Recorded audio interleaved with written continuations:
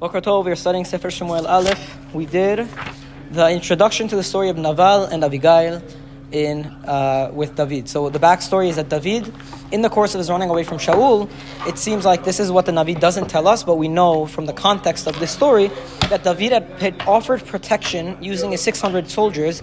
He had offered protection to a group of shepherds who worked for a man named Naval. Okay, and this man Naval was very wealthy, and now that David, after offering protection to these shepherds for some amount of time, he sends messengers to Naval. Look, it's the day that you're shearing your sheep. It's a very good day for you. You've been successful in business. Could you please offer us some provisions? So now Naval responds, "Me, David. Who is this David guy? Who is this Ben Yishai? I don't know this Ben Yishai. There are so many servants who are running away from their masters. There are so many servants running away from their masters these days," which I pointed out potentially means that Naval is kind of like an elitist kind of guy who probably has his own servants who probably don't like him and are running away, and now he's projecting onto David, "Oh, you're one of those servants, like my servants who run away from me. You're one of those servants." And now the servants of David, they come back to David and they say, "This is Naval's answer." And David, he says, "You know what? We'll kill him. We'll kill this guy." So he girds his sword. And he tells his men to gird his sword. He tells his men they should gird their swords. They gird their swords, and then David girds his sword. And from here, the Gemara and Sanhedrin learns that when you are involved in dinei nefashot, which is what David is involved in here, when you're judging a person to death, the leader does things last, so that the leading judge offers his opinions last, so that the lower level judge don't just follow his opinion. Okay, but that's a midrash. Now we are back to Pasuk Yud Daled. Luckily for Naval, he has a wife, and his wife is not as foolish as he is, and his wife realizes that what's going on here is not going to be good for Naval's family because they're all going to die. So Pasuk Yud Daled, Abigail eshet Naval.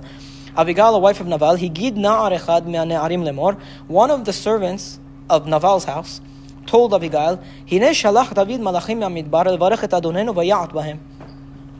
David sent messengers from the desert to bless our master, and he brushed them off. And he vayat is he pushed them away, right? He shamed them away, something like that. Okay. However, the people that our master had pushed away, these people were very good for us.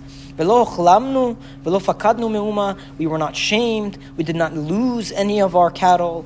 All the days that we went with these people, they were good to us. They offered us protection. When we were in the field, they were like a wall for us. Gam laila, gam yomam, at night and the day.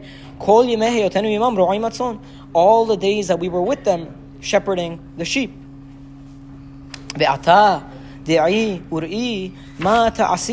And now, know and see what you should do.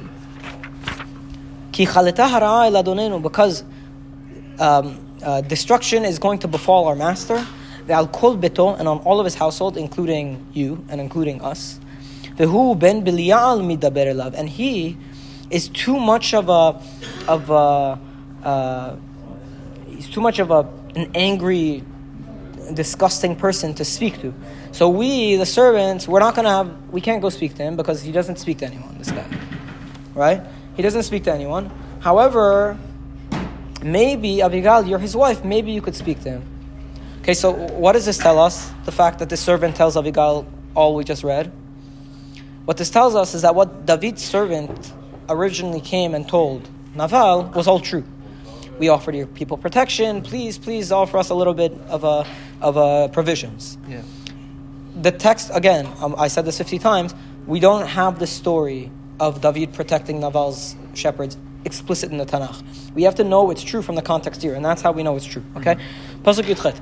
ותמהר אביגיל ותיקח 200 לחם ושניים נבלי יין 5 צאן עשויות 5 שאים קלי ומעט צימוקים ו200 דבלים ותשם על החמורים.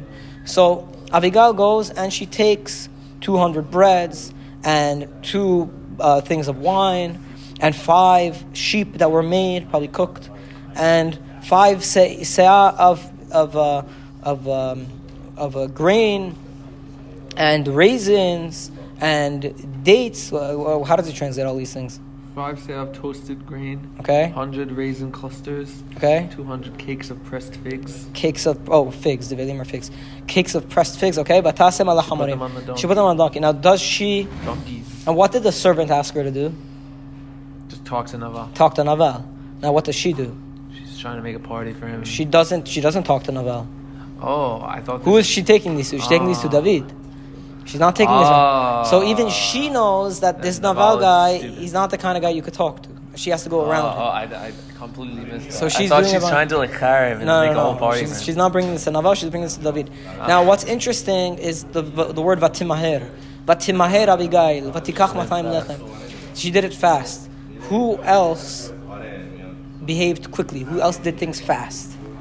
Which woman offered provisions to someone quickly? That person that killed the... No, I'm talking from Chumash, Sefer Bereshit. Rachel? Rivka, when Eliezer, or the servant of Abraham, came, not Eliezer, it's called him servant of Abraham because we don't know his name. No, the text doesn't say his name. But so the servant of Abraham comes, and it says, Vatimaher vatored kadah, vati'ar kadah ila shoket. And she ran, and she rushed, and she brought him water, and she ran again, and she brought him water. So what we're seeing here is that Abigail is displaying, not only is she wise and that she's going around Naval, and that she's bringing food to David when he asked, she's also doing it quickly in a way with the Lashon that reminds us of Rivka Imenu, which means that this Abigail is a special woman. She's being put in a class of very, very special women. Why is she married to this Naval guy? What? Why is she married to this Naval guy? It's a good question. I don't know if women had much of a choice those days. Probably their parents set them up. I think that also. How could it be that such a good woman is married to such a guy? But we'll see. We'll see. If she stays married to him, maybe they get a divorce. I don't know. She says to her servants, you go before me. I'm coming after you guys. And to her husband Naval, she didn't say anything. She was riding on the donkey, and she's coming down the mountain. And she's coming down her mountain, and David is coming down his mountain, and then they bump into each other. Swords in their hands. And now David, what is David thinking? What is David thinking now? The first time when David girded his sword, it was like impulse. Like, let me go kill this guy. But now, David has had time to think. So we're going to get a view back into David's mind. Is he still thinking that he should be killing Nabal? So David says, shoot. For no reason did I protect this guy's shepherds in the desert. He didn't lose anything because of me. And he gave me bad instead of good. This is the way he treats me. So shall God do to the enemies of David, and so shall he continue to do. I promise I won't let anybody from his household live, even a dog that pees on the wall. Mashtin Bekir is an expression.